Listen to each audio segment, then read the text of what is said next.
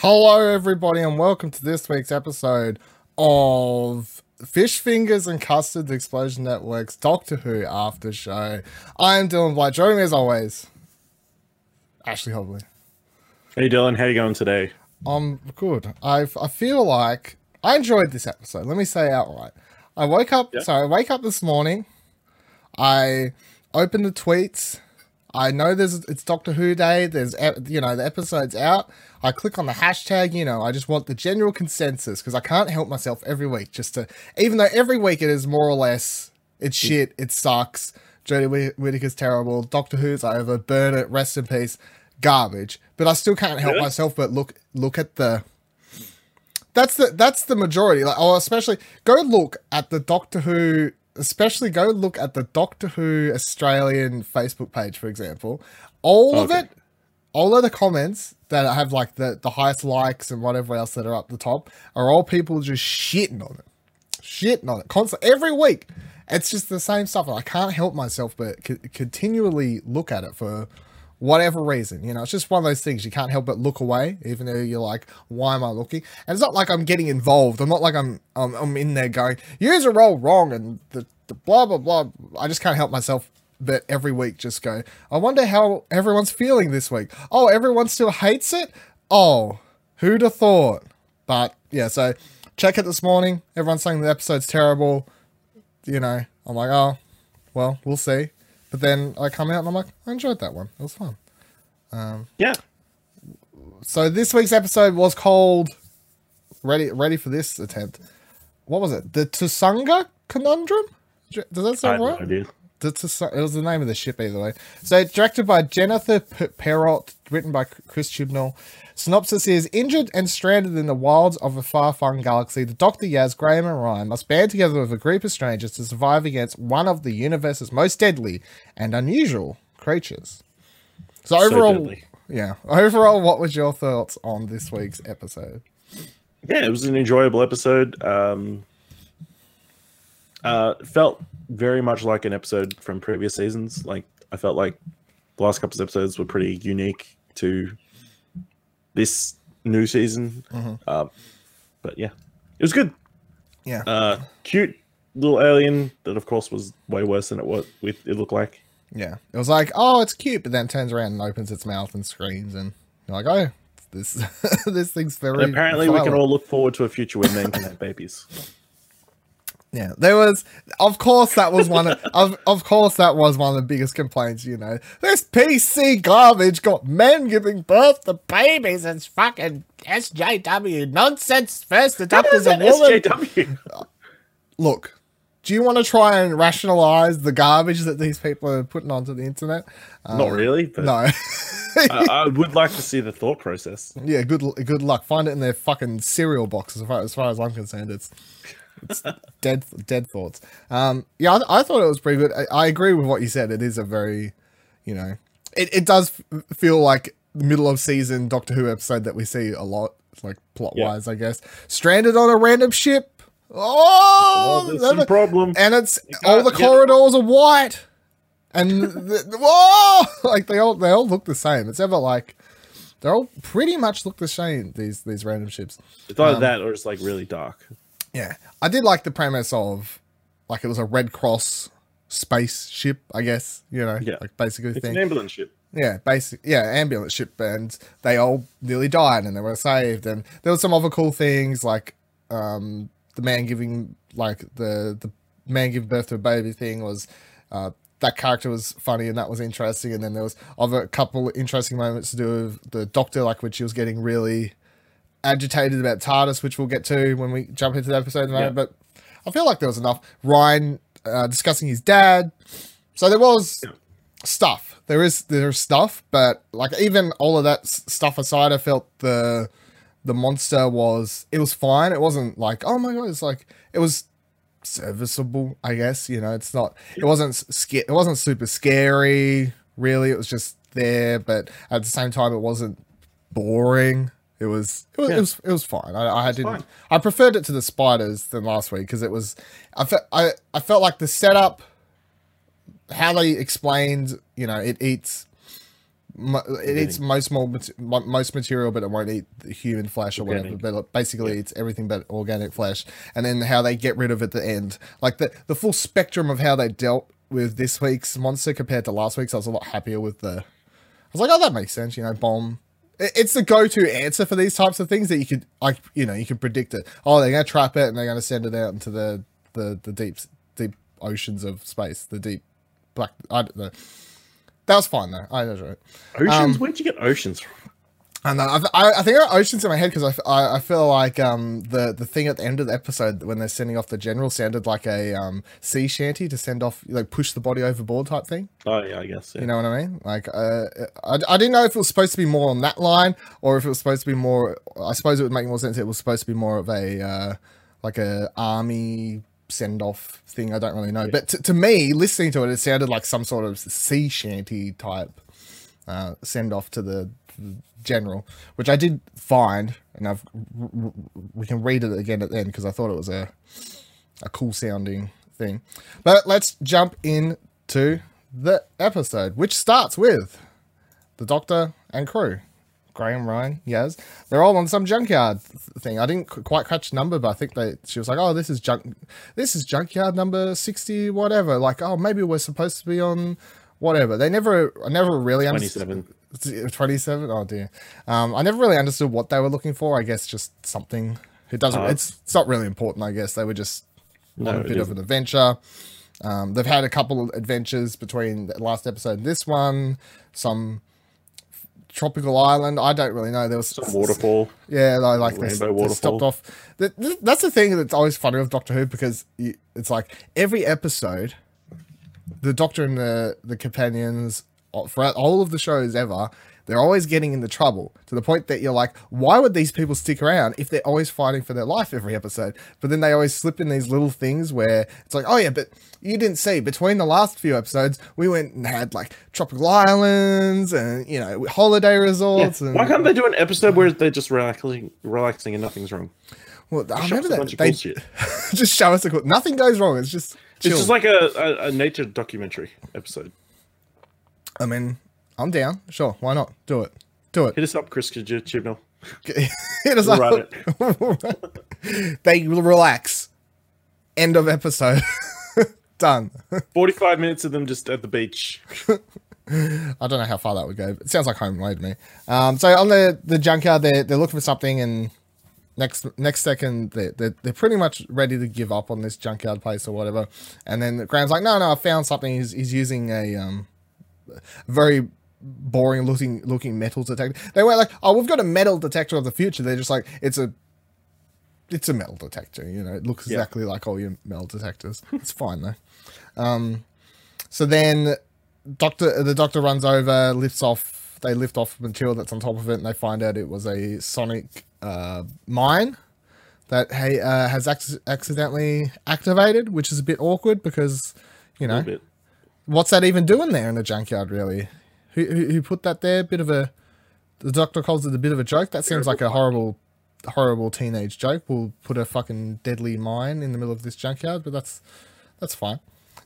So then, doctor scans it. 3, 2, 1.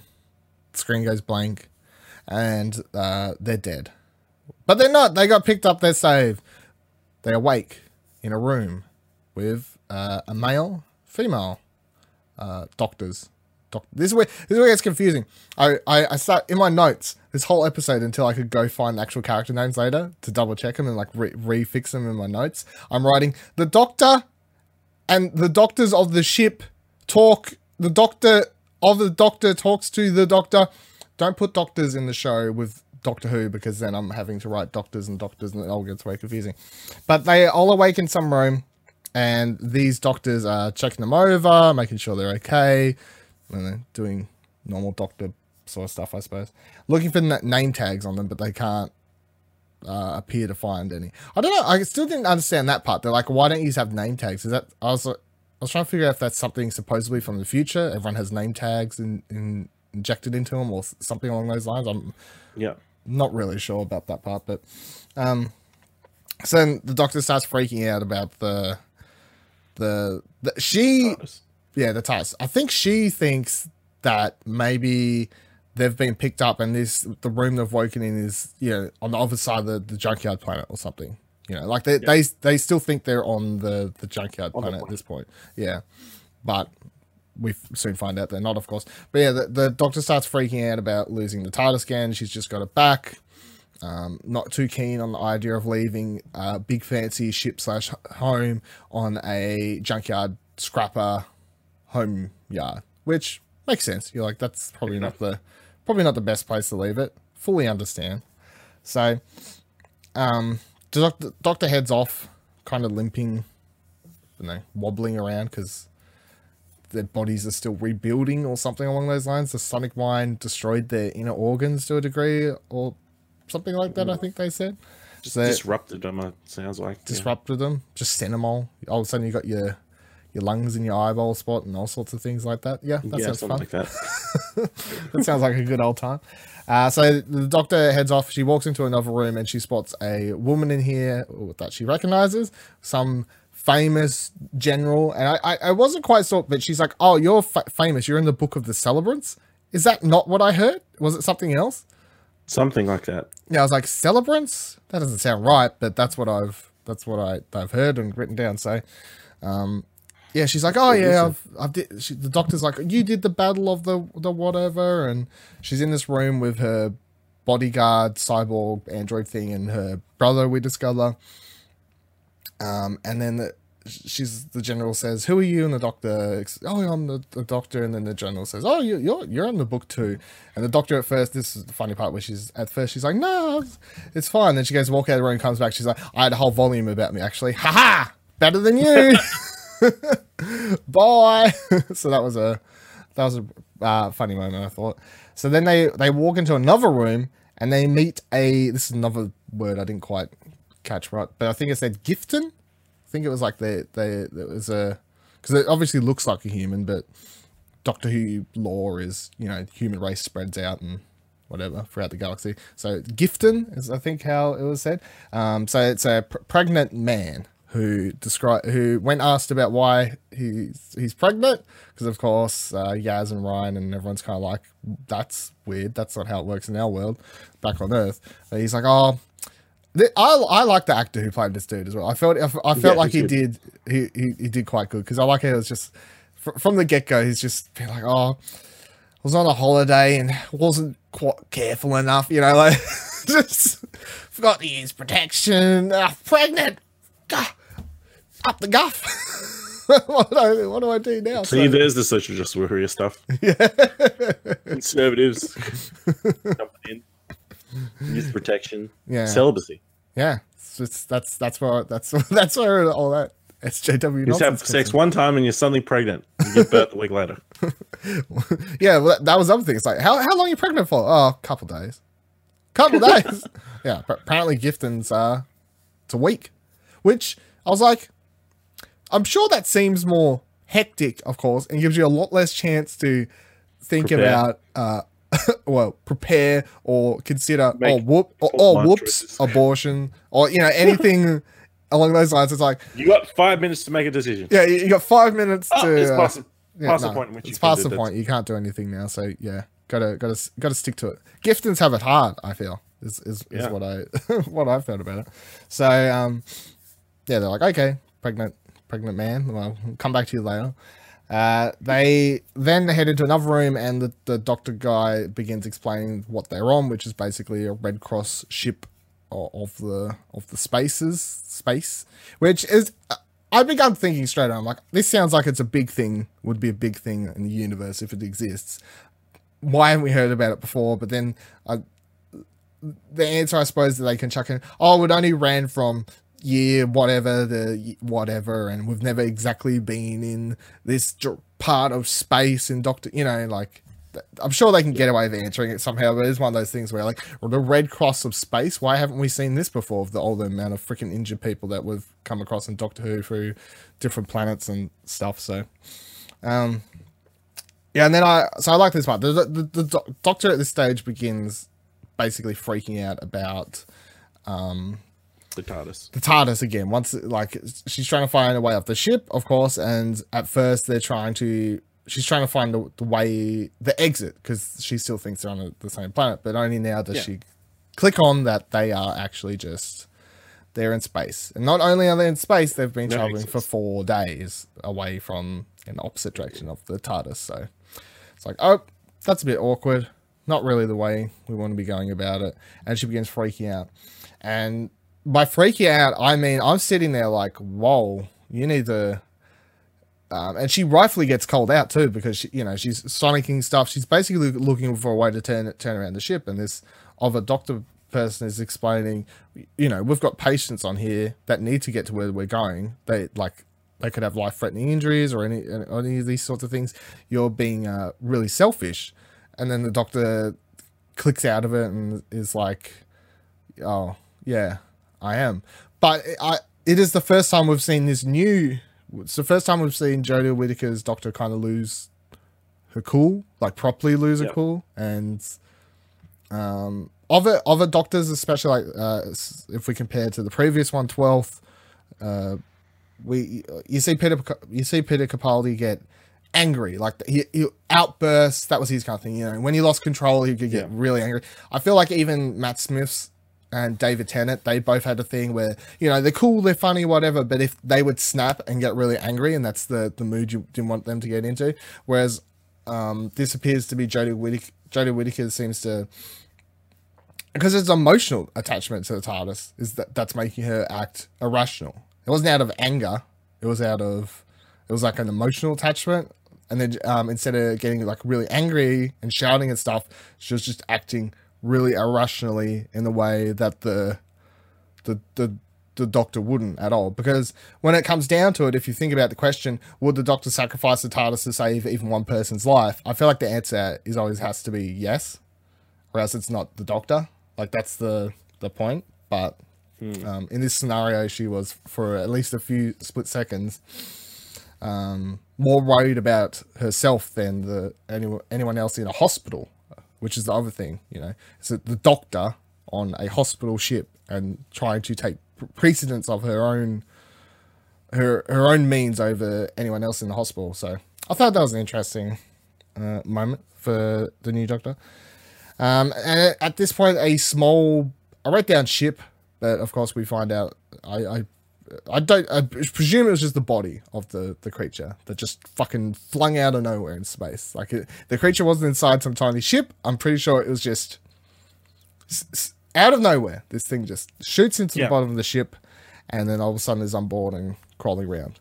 And at this point, the doctor's talking to the other doctor called Astos, and he's like, "Yeah, okay, I'll go investigate. You just go there, calm down." Of course, the doctor's like, "No, you go look at this side of the ship, I'll go look at this side of the ship." And I thought they had pretty good banter back and forth. I like how he was like, he was saying, trying to tell her how to do all this stuff, and she's like, "I don't like being told what to do," and he said, "I've gathered that much." So I thought they had good banter.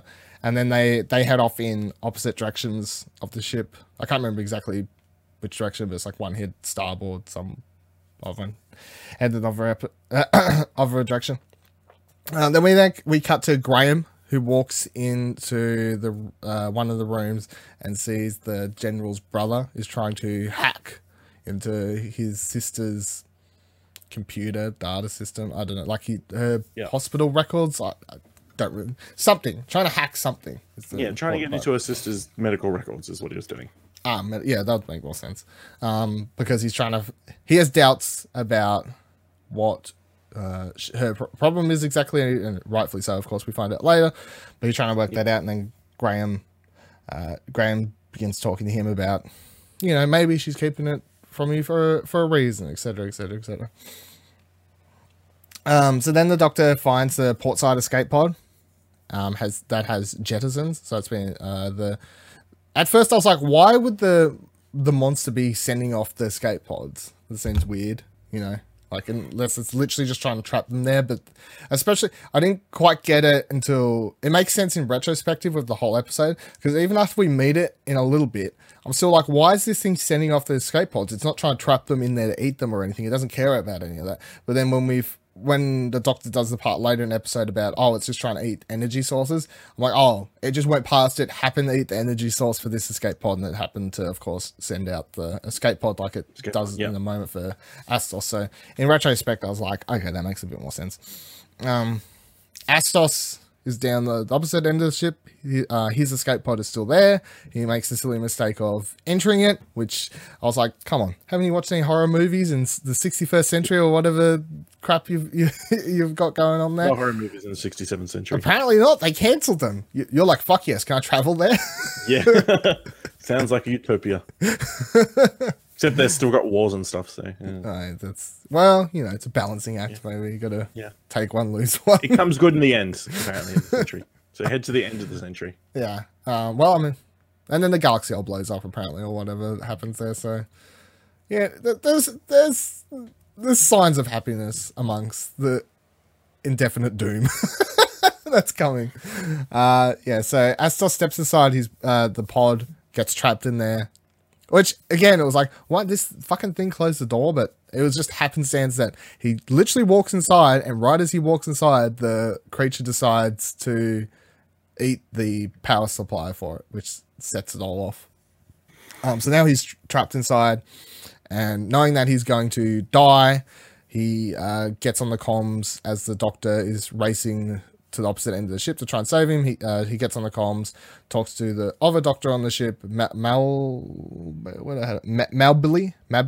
who and she's only been working on the ship for a year, I think he said, compared to him, who I think he said he's done like 10 years or something. Like, he's been on there a lot longer, and he gives a bit of a pep talk of, I've always believed in you, you can do it, that sort of thing. So it was a little bit on the nose. Like, his delivery of the line of, I've always believed in you, I was like, come on, don't, a bit corny. Let's not go with the I've always believed in you line. So then the escape pod is shot off into space and spins around a couple times, then blows up. So yeah, he's dead. That's a definite, I think, at that stage. And then everyone else joins the Doctor in running down to see what the chaos is all about. And down the end of the corridor, they happen to see the creature, which I have seen people point out comparisons on Twitter to the monster from Futurama. And once you've had that said, it's hard to not think about. You remember that little weird creature thing? And I'm not even a big Futurama guy, but as soon as I heard the words Futurama monster, I knew exactly what people were hinting at, like talking about, because your brain just kind of goes, yeah, it kind of does. I mean, it's smaller, but yeah, okay, I get it. It kind of looks like a hairless Stitch from Lilo and Stitch. Yeah, I guess. Yeah, a bit more evil. Well, I mean, Stitch was evil, I guess, is the thing. And it also looks like the monsters in Space Jam before they turn into, they're still the basketball players' powers. What a connection! Yeah. That's a pull. If I've heard Space Jam 2 coming soon. Yeah, coming soon, starring LeBron James. There you go. Yep. Check out What Do You Want to Watch, our movie and media podcast, where Ash will talk about it when it releases. Yep. Next year. Or it might be out next year, but that's a different thing. It might. So the Doctor, they make their way, they see the little alien, which at first, turns around, you're like, oh, that's a little cute thing. And then it opens its mouth and you see it has about 1,000,001 teeth going downwards like a circular saw motion type thing. And you're like, okay, it's little, it's got a temper, it eats apparently everything because it's just chomping at all the metal parts and the cords and whatever else is happening. So that's a bit interesting. The Doctor walks up, tries to sonic it. It's like, oh yeah, that looks good. Eats the sonic, spits it back out. Doctor's like, oh cool, my sonic's back. Power.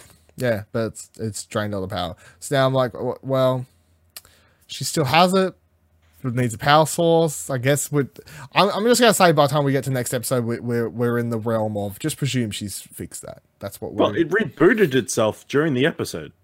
Did it? Yeah. I wonder how that works. I don't know. How weird. Sonic powers. It's weird. I don't understand, but I'll buy it.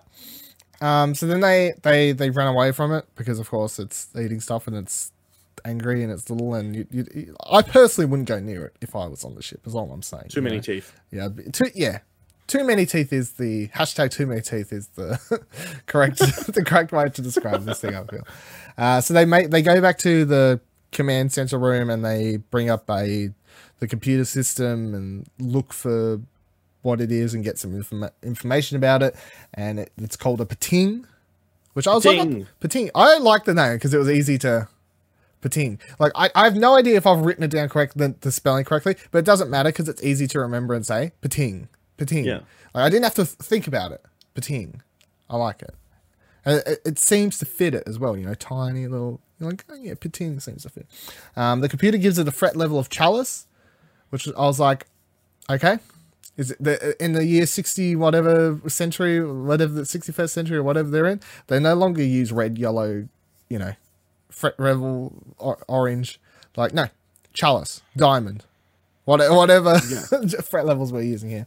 And then that makes sense. Yeah, sure, why not? And then it also says that no pating has been kept in capacity ever because they will just eat through whatever you try to keep them in. But then I was like, why don't you make an organic cell? Like, straight away you can search it. It's like, it eats, no one's ever kept one in capacity. So make a cell out of dead animals? Yeah. Why not? Stop. Well, I mean, go see a taxidermist. Yeah, do what you need to do. You do this up for me, mate. Yeah. It's better than just being like, oh, fuck, it escaped out of the 10th attempt we've had of using our strongest 61st century massive seal. Metal, plastic prison. It's just like, it's small. Just fucking get a horse, chuck it inside the belly. Just sew it up. Have you ever seen this classic movie, Star Wars Episode 5, where a guy using a laser sword cuts open a beast and then sleeps in it? Yeah. Do that. Pating. Just need to lock it up. It's not in that movie he sleeps in it. It's comfy. Yeah. This for patings, that's a cell. As a cell. Staple it up. Done. Keep it in there. Got him. Star Wars teaches you everything, even in the 61st century. I'm sure they couldn't scrape their way out. They just Well, only one way to find out. By the sounds of this, they haven't even tried it, Ash. So yeah, that's true. Disappointing. So then they head back and they run into the pregnant man, and he's Ryan and Yaz run into the pregnant man, and this was a quite funny bit where they ask, he's like, oh, do you know what it is yet? And he says, oh, it's a boy. And they're like, oh, how do you know? And he says, boys give birth to boys and girls give birth to girls, and that just must be how their species works. But that was a little funny thing. And then when he asks, well, how's it work on your planet? And they're like, it's a girls do it all, and it's a bit of a mystery. And he's like, oh, that sounds horrible. I always like in Doctor Who when they have, because they often do moments like this where the human companion characters will explain stuff to aliens, creatures and stuff, and they just explain how it is on Earth, and the response is always something along, it's always like that's horrible. Yeah. Even if what they're doing so weird, yeah, but to them it's like it's so odd. Yeah. I always enjoy it because it's that thing of like, no matter how normal something is to you, it could be somebody really else. Weird. Someone else could find it really, really weird. So,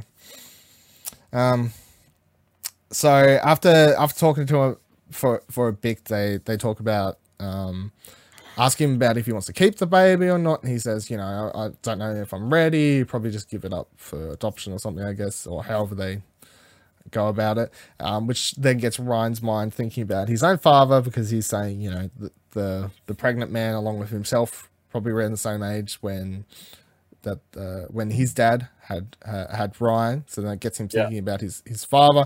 And then Yaz starts talking to him about his dad, and we find out that Ryan hasn't seen his dad for a year at this stage, and the last time they had interaction, it apparently didn't go down too well. And then Yaz asks a question that audience members probably have been thinking, which is what actually happened to his mum. Because of course, we was even talking about it last week. It's like, are we going to meet his dad? There's a lot of family history of Ryan that we're like confused about. So She asks how his mum died, and we find out that she had a heart attack one day randomly. She was just cleaning the dishes, had a horrible heart attack, and Ryan was the one at 13 years old who had to walk into the kitchen to find her on the floor. And that was also, it seems, the cause of his dad drifting away, who couldn't handle or deal with the loss of his wife. And Ryan pays off with this line about saying, I kind of look like my mum. And so that whole thing about maybe his dad didn't like seeing his dead wife or, partner within within Ryan, I guess. So kind of seems like he's kept himself at a bit of a distance and kind of gone downhill since she died, it seems. Grief is weird. That's that's one way that's the thing, like everything he's saying here, the way his dad acting and stuff like that, I've never personally seen people go through something like that, but you hear about, I know people, met people who talk about similar sorts of scenarios, so it does just sound like one of those cases. But then it also brings up the point of, I guess we're gonna have a Ryan dad confrontation down the line. That feels like it has to be. And you have to at this point. You built it up. Over a couple episodes now. You have to eventually pay it off. Otherwise, why bring it up? Yeah. Well, even with the small mention of the ladder last week, I suppose, and that was a tiny one. And this week they have a full-on conversation. So it does seem like that's something we're building to, a bit of confrontation there. But then confrontation with his dad is also going to help be about his relationship with Graham as well, I feel, at the same time. So it's all going to be encompassed into the one thing. Well, I don't know if this is a good point to bring it up, but I saw a theory going around. Just bring it up. Someone mentioned it, that Graham is going to die at the end of the season. Excuse me? Yeah. Extrapolate on that. Where's the basis? It's just how the story arc looks like it's going to go. That I haven't been and be back with Grace, whatever the grand's mum was. Grace. That's no. I just saw that seems to be his story progression. Like that at the end of the season he'll die and he'll be back together with Grace. I don't like it. He and Ryan will finally be happy, be a united unit, and then no. How about that's how these things go? How about no? Because he's my favorite of the. I know he's the best, but he's funny. But they can't because Bradley Walsh, Welsh, whatever his actor name is. He's kind of like the guy who plays Doctor whatever in the Flash, like Firestorm and all that, who ended up in Legends of Tomorrow. Now, he's the older actor with more experience that kind of brings the team together, So I'm gonna chuck a big old no. It could happen. Prepare yourselves. I don't want it. I don't want that to be a thing at all. But no, Graham is not dying. You're reading bullshit Reddit theories. Where'd that even come from? Barger. On the Whovians. Yep. Look, don't watch that ABC crap. If you want your true Doctor Who after show, it's right here at twitch.tv/explosion or youtube.com/explosion or explosion.network.com. Fish fingers and custard. Not that ABC crap. It's pretty good. I appreciate it. Yeah. It's fine, but this is the one, Ash. Don't promote other shows. Okay, so blah, blah, blah. So then the Doctor is now left with the problem in the command room of discovering that it's either A, let the Niffler or the Pating. I got hurt. Pating. Let the Pating eat the ship away and they all die, or if the home base that they're headed to, the big hospital place, finds out what's happening, they're just going to activate a bomb on the ship and blow them all the fuck up anyway. So either way, they're kind of left in a shitty place. Yeah, they're kind of screwed either way. They are left in a horrible place. Hello to Rocket Mummy in the chat. Is it Harry Potter now? Maybe. But I don't know why the thing reminded me of a Niffler. It's probably just because Harry Potter's coming out soon, to be fair. So it looks nothing like a Niffler. It does look nothing like a Niffler, but I think I've just got Harry Potter on the brain, to be fair. Yeah. So then the doctor heads into the room. We got everyone in there, the general, her people, the pregnant man, everyone's in there. The doctor explains the whole situation. We're either A, fucked, or we're B, fucked, is pretty much what it boils down to. She was more eloquent, yeah. She was a lot more eloquent, but, you know, I'm Australian, Ash, and that's how I would just charge into the charge into the room. Look, you're fucked, or you're fucked, all right? And that's how we're looking at it. And she's like, the general's like, cool, I'll come help you. I've got experience. I've done battle. It sounded like she just lost a battle against a particular before, so she's like, no worry, I'll come help you. Sounds great. The water then proceeds to break in the man's body for the baby. A sentence I've never thought... Questions. The sentence I've never thought would have to say it out loud, actually. So many questions. So, you know, pregnant man's all of a sudden like, fuck. Other birthing pod powers out. The doctor lady's saying, you know, we got backup power generators. Yeah. It'll all be fine. The birthing pod will still be... Like, they never really explain what the birthing pod thing is. I'm going to guess it's a really futuristic thing that just makes the birthing process a lot more comfortable and easy. You know, like I don't think there was anything there that needed power. They seem to like, apparently it's painless wherever they were meant to cut to get the baby out, and then I don't know. What else do you need? I don't know exactly. Well, just to stitch him back up. Well, I don't know, like to keep the baby warm or something. I know after. Maybe, I don't know, but it was really worried about not having the birthing thing. But then all of a sudden it was, yeah. When they explained, oh, but they don't feel pain in their bellies when they cut them open to get the baby out. Then you are a bit like, why? I mean, we're trying to think logistically into something that they didn't go into too much detail about, because then you're like, is it hurting him? But he's not pushing the baby out. Like, are there contraptions? How do you get pregnant to start off with? There's a lot of questions. Yeah, it's fine. It's fine. So they rush off. He wants on the way out. The pregnant man asks for Graham and Ryan to be his doulas. Yeah, which I just took as because they've only got one doctor on board as two other people that usually help with the birthing. I don't know. He particularly wanted men to be there because he didn't just want to be... Because he's sexist. I don't know. Yeah. The thing is like... So Rain... Can't have women looking at my bits. Looking at my bits? It's just your belly, mate. Like, it wasn't... Not even like... So then... They kind of, you know, like we are now. A bit reluctantly like, agree. They're like, I don't understand. We may all die. So, yes, the last thing I'd like to do is help this guy give birth to a baby. To give birth to a baby. So that's what they do.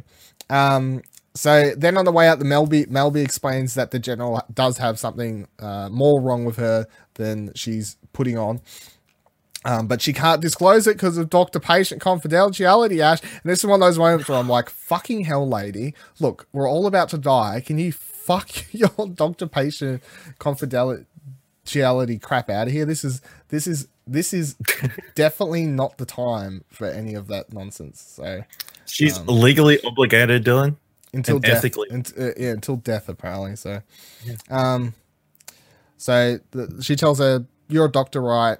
Look into it. And then she heads off to help with the birthing process, and the doctor heads off with the general and people to the antimatter room. So they head into the antimatter room, and the doctor, Yaz, the general, her bodyguard person, and her brother are all there, and the doctor does a monologue really about how much she loves the antimatter machine, because it seems to...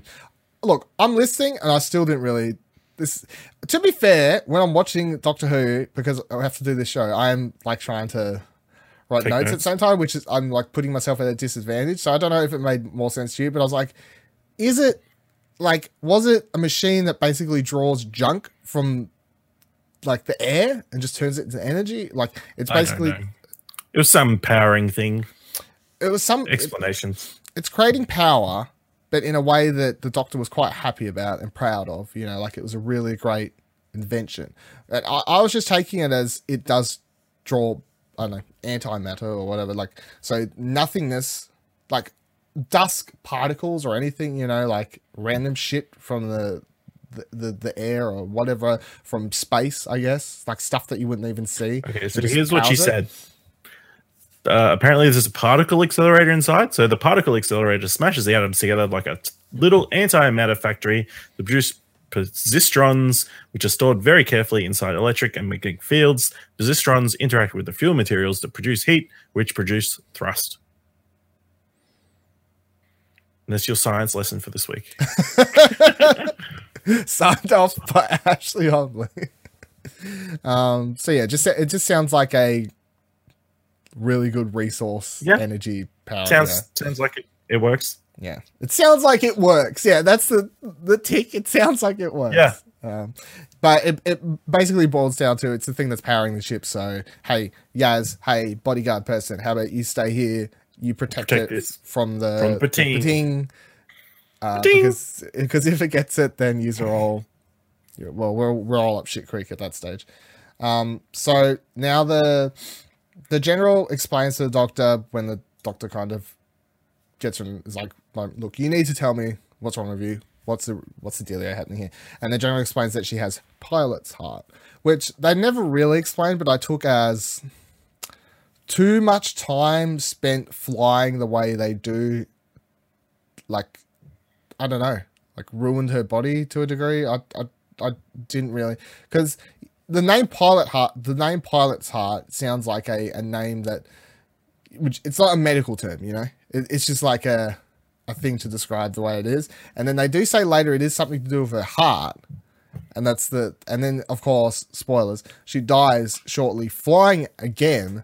So it did seem like a thing maybe where her body just couldn't handle the way they fly in that suit power, whatever they do later.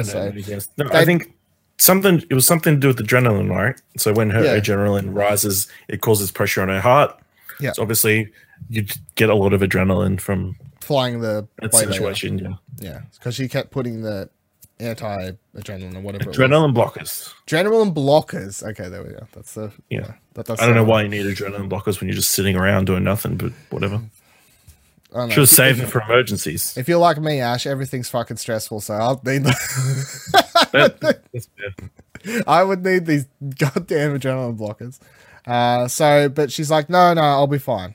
And her brother says that he could set up a makeshift piloting system for the ship in the command room because he's some sort of technician, engineer or something like that. And here's where I've actually wrote down 67th century. I was saying 61st this whole thing, but 67th century piloting technique that they use. I presume when they actually use it, because they put in like the little eye thing and a bunch of those like fucking motion tracking dot things over her arm later. I presume if they're in actual ships, it's more of a bodysuit thing and you actually just sit in the ship and you fly it, kind of like they do. Now I was picturing Black Panther, you know, like she just sits there flying that way. There's really no controls, but so meanwhile, Graham and Ryan over at the birthing palace are dealing with the guy about to give birth, who's struggling with the fact that he doesn't want to be a father,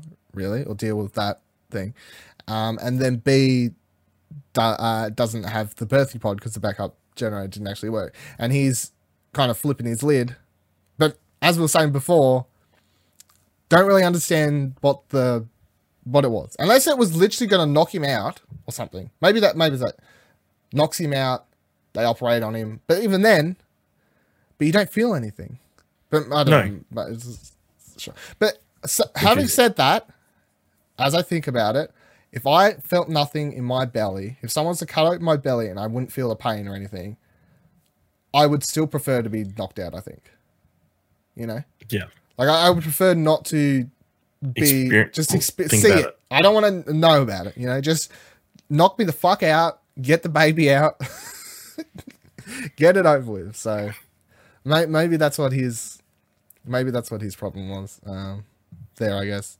Of course, they are doing a lot of... I feel like 50% of the world's population have a different opinion on this, but...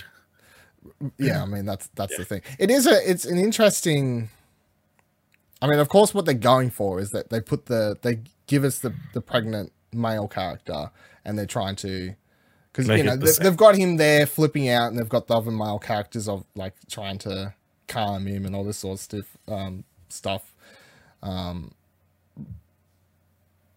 There is, I wouldn't say, like, people complaining like, oh, it's too PC, that's JW nonsense. I'm like, why? Like, they're just trying to flip the lid using, because it's a fucking general reversal. Yeah, it's like a sci-fi TV show. They can do things like this. They can flip the lid and kind of go, yeah, but here's what it would be like if a guy was doing it, blah, blah, blah. So, interesting. So then back in the antimatter room, Yaz and Ryan run into trouble with the Pating, who makes its way up through the ground somehow, bursts out. They both shoot it. Ate its way out, that's true. They both shoot it quite promptly, and then the creature is down, paralyzed for a couple seconds. Yaz wraps it up in the blanket that the doctor gave her that is able to... Medical blanket. Able to touch the Pating, because if you touch it, otherwise it's toxic. It's toxic at some degree. I guess you just die, is the thing. Poison.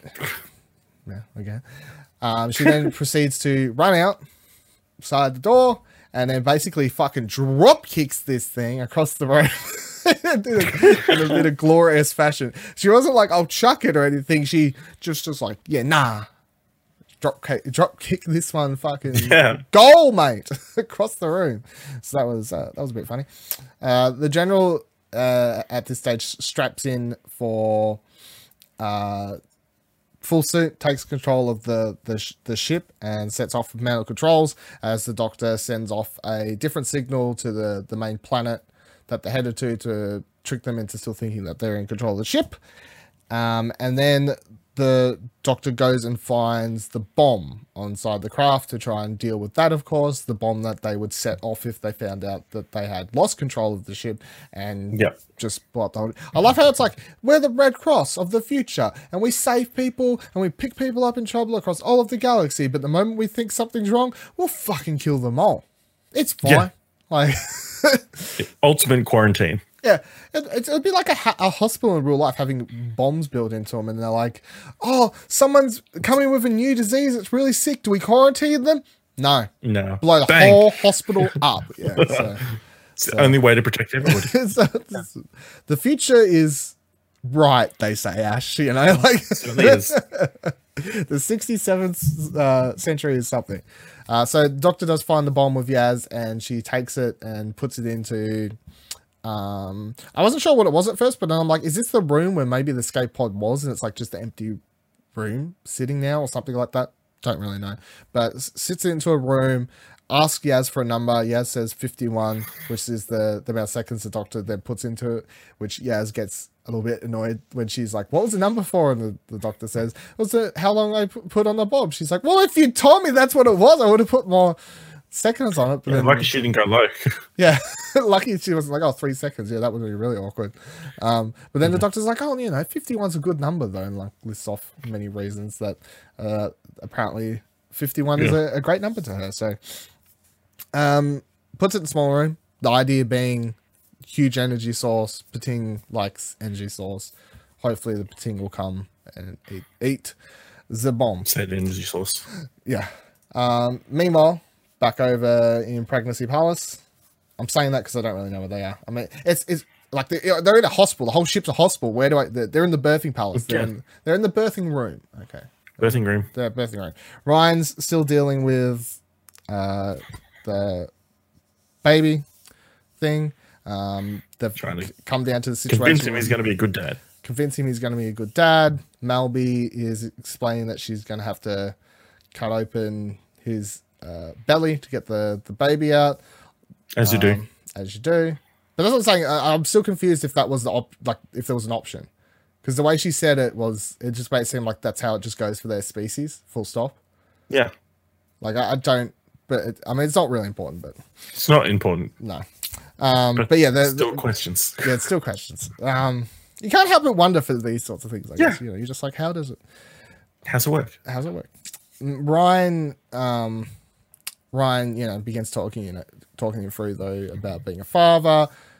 You're a really good guy. You could be a really great dad. Blah blah blah blah. Gets down this thing. Just gotta show up. Just do it. I like how that's what I'm saying. Like I really like the guy who was playing the pregnant guy, because he was funny at times and whatever else. But even when we got down to these scenes and Ryan's trying to be more serious and comfort him and say stuff like that, he didn't suddenly switch modes. He was still like, he kept his tone. He wasn't like trying to be super funny, but he was still just a bit like, really, you think I'd be a good dad? Like, oh fuck, I don't want to do this. So it was fun. I like the way they bounced off, and it's also, I guess, Ryan projecting his feelings about his father, if he was to be a dad now, etc., etc., etc., onto this other guy with the conversation that we had earlier in the episode. And him basically using him as a means to talk about that, I guess. So the Pating shows up at the bomb. Takes its fucking time though. I think it shows up within the last 10 seconds or something. Yeah, it's like, just make it. It's literally walked up with basically a sandwich. Like, oh, here's a bigger sandwich. Guess I'll jump over to this one. Pating walks in, eats the bomb. I was like, oh, this is quite tasty. Oh, bit of an upset stomach though. Like, it's me after I have accidentally have a little bit of milk in there. I was like, oh, did you put milk in that, guys? Oh dear, oh god. So that was basically what the Pating is dealing with here. But the bomb does explode inside of it, blows up its stomach a little bit, turns a bit red, but it does digest, suck in, absorb all of the energy somehow, which the doctor I like how the doctor watches first to make sure it's still alive. She's like, oh, it absorbed all the energy. That's really great. Glad this thing's gonna live. Opens the door, and off you go into the vacuum of space. I mean, she knew it was gonna live in the vacuum of space. Yeah, she's like, I know you're not gonna die, but I don't know if you're going to have a happy life out there, but we'll presume you could show up and nearly destroy another Red Cross ship that's out there in the middle of space. Yeah. It'll be fine. It's You're well fed. Yeah. It's all good. I hope you enjoyed your lunch here on our Red Cross ship. That was really good. And then we get that the birth, we cut back, then the birth is successful. Melby hands over a baby. Ryan, Graham are all very happy. Still a little bit weirded out. They're like, yeah, we did the thing. Yeah. we did the thing. We don't know how we did it, but we did it. And yeah, Ryan continues talking about, it's great, baby. You look happy with it. Blah blah blah blah. And then Ryan and Graham get to cut the umbilical cord together. Yeah, because that was a co-op job. Yeah, you need to be. Both things apparently need to be cut at the same time, but they both seem to be cutting at the same point. Yeah, it was like we need to do it. We need to do it together at the same point, but we'll both cut directly at the same place. I know you were supposed to cut the other end. Yeah, I don't know. It didn't seem like it made sense, but then the back in the control room, the general's heart did give out to her issue, so she's presumably had a heart attack or something, and she's dead on the floor. Just gave out. Yeah, and her brother has taken over. Which at first I was like, hold on, if she's plugged into the ship and she has a heart attack, wouldn't the ship just like plummet? Like does it? Don't know. But then her brother has had enough time to put on all the necessary items and do what's necessary, and he's flying in the ship, and at this stage it seems like he's close to landing it, so all is well there as they're pulling into the station. Mm-hmm. We cut back, everyone's kind of back in the room with the baby and everything happening over here, and we find out that he's going to call the baby Avocado, because apparently avocado pear, because apparently in the history books where he's from, there was a great hero called Avocado Pear. Try and work that one out. Just wait. President of the United States. Avocado pear. Look, I know the election's up soon. Donald Trump versus avocado pear. Who leads us into the next great age of the human race? Yeah, of the human race. Yeah, well, sounds good to me. Sign me up. You know. They did point out that because he's like, I'm going to name. You think a child hasn't been called avocado at this point? I mean, it probably has. Let's be honest. Some celebrities, some kid running, some avocado running around, some avocado running around. Yeah, some freaking celebrities probably done it. But I like how he's like, I'm going to name him after yous, and I'm going to name it Avocado Pear because if your history and whatever else. Great like, Earth hero. Yeah, and then Graham and Ryan get into an argument about whether an avocado is a fruit or a vegetable, and then proceed to get in an argument about if he was going to name the baby actually after their names, if it would be Graham Ryan or Ryan Graham. At which point he's like, call it either of those names. My kid would get made fun of at school. So that was quite funny. Future. The future, isn't that crazy?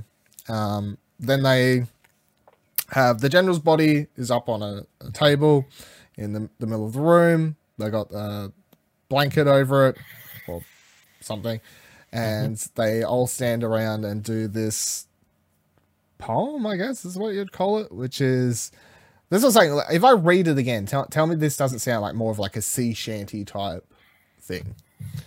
May the saints of all the stars and constellations bring you hope as they guide you out of the dark and into the light on this voyage and the next, and all the journeys still to come for now and evermore.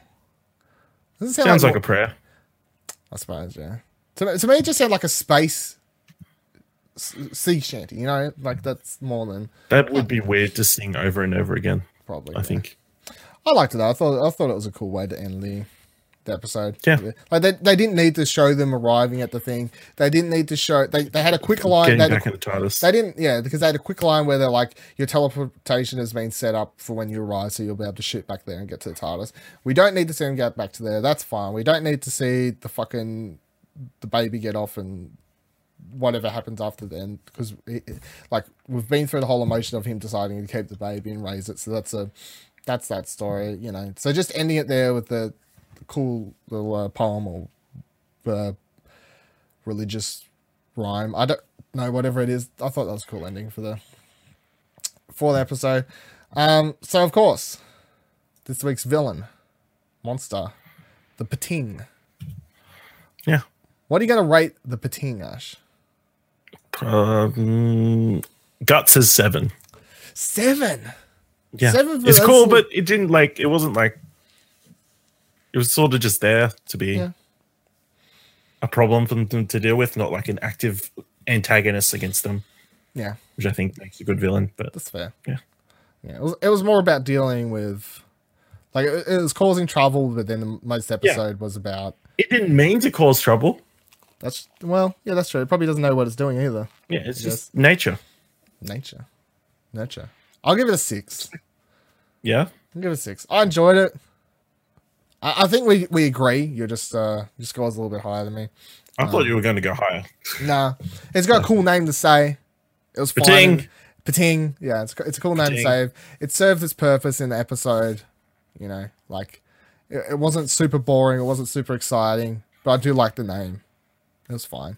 And it looked cool. And it looked cool also. And at the start of the episode, as I was saying, I did enjoy its, like, even if it was a simplistic solution to the problem, that it was very predictable. I was like, hey, that's fine. I like how they wrapped it up there. I'm fine with that. Another showcase of how far the CGI graphics have gone. Because I saw someone, they showed like on Twitter, they were showing a picture of the Pating, and then someone's like, oh, it's cute, but not as cute as this adipose. Oh, do you remember the adipose? Like, yeah. It does not age well. I haven't watched that episode for quite some time, but I can't really imagine. Although they're cute. Yeah, they're cute, but they're not good looking. No, they don't look as good as our Pating over here. Any wrapping up thoughts for this week's episode? Yeah, it was a good episode. Another solid entry. Looking forward to more. It's good to see Ryan sort of fleshed out a bit more, I think. I feel like everybody else has been... He's probably the one who hasn't been fleshed out as much. So to get a bit more of his backstory. Yep. Yeah. Well, next week we're going to get all about Yaz. as we are traveling back in time to meet her grandmother when she was a young'un. Is how it goes. But that does make me wonder, because I'm like, surely the Doctor has a rule, you can't. Like, I thought there was a rule that you can't go back and interact with people from your own timeline. I thought, yeah. So I'm now wondering how this ends up happening, because I thought there was a reason that we didn't do these sorts of things. But I guess she just breaks the rules. Yes, sir. But yeah, next week I'll be all about Yaz as we find out more about her family's history, and then it's also if she chose to go there, why her grandmother specifically, because she hasn't talked about her grandmother as far as I'm aware so far. Like, there's no she was like, I'll go back random person's like history I kind of like my dad when he was a kid, my mum when she was a kid, something. It could just be a coincidence that they're in the same timeline and her grandmother's there. That would be a very lucky, timely coincidence if that's how that happens to work out. But we'll see. Thank you for joining us for this week's episode of Fish Fingers and Custard. Of course, if you want to watch the show live, you can watch it live on twitch.tv/Explosion Network, where we do record it there whenever we decide to do it, which is after we've watched the episode before the next week's episode. If you want to know in that space, if you want to know when we're doing it, make sure you're following the Explosion Network on Twitter at ExplosionPod. Is how to go about it, or just constantly refresh our Twitch page events, and you'll just see it appear one day. Yeah, make sure you have notifications on. Yeah, Twitter's probably the easiest way to go about it, though. If you want to listen to it or watch it in other means, you can head on over to youtube.com/Explosion Network. Subscribe there, where the video of the show goes up 24 hours later after recording on Twitch. You can also subscribe to the audio version on all the audio podcasting platforms of your choice, Spotify, Apple Podcasts, however you want to go about it. That also goes up 24 hours after we record it on Twitch. Just search for Fish Fingers and Custard or Explosion Network and just scroll down and you'll see it show up there at some point. You can follow me on Twitter at Vivaladil, VIVALADIL. You can follow Ashley on Twitter at Ashley Hobley, ASHLEYHOBLEY. Don't forget to head on over to explosionnetwork.com for all our other great content. As per mentioned before, what do you want to watch? The Netflix #1 media podcast in the world. there might be talking about Doctor Who this week. Well, there you go. You never know. Tune in, subscribe to that one too. Thank you for joining us. Until next week. Bye-bye. What's this week's sign-off comment, Ash? Use protection, guys. That's solid.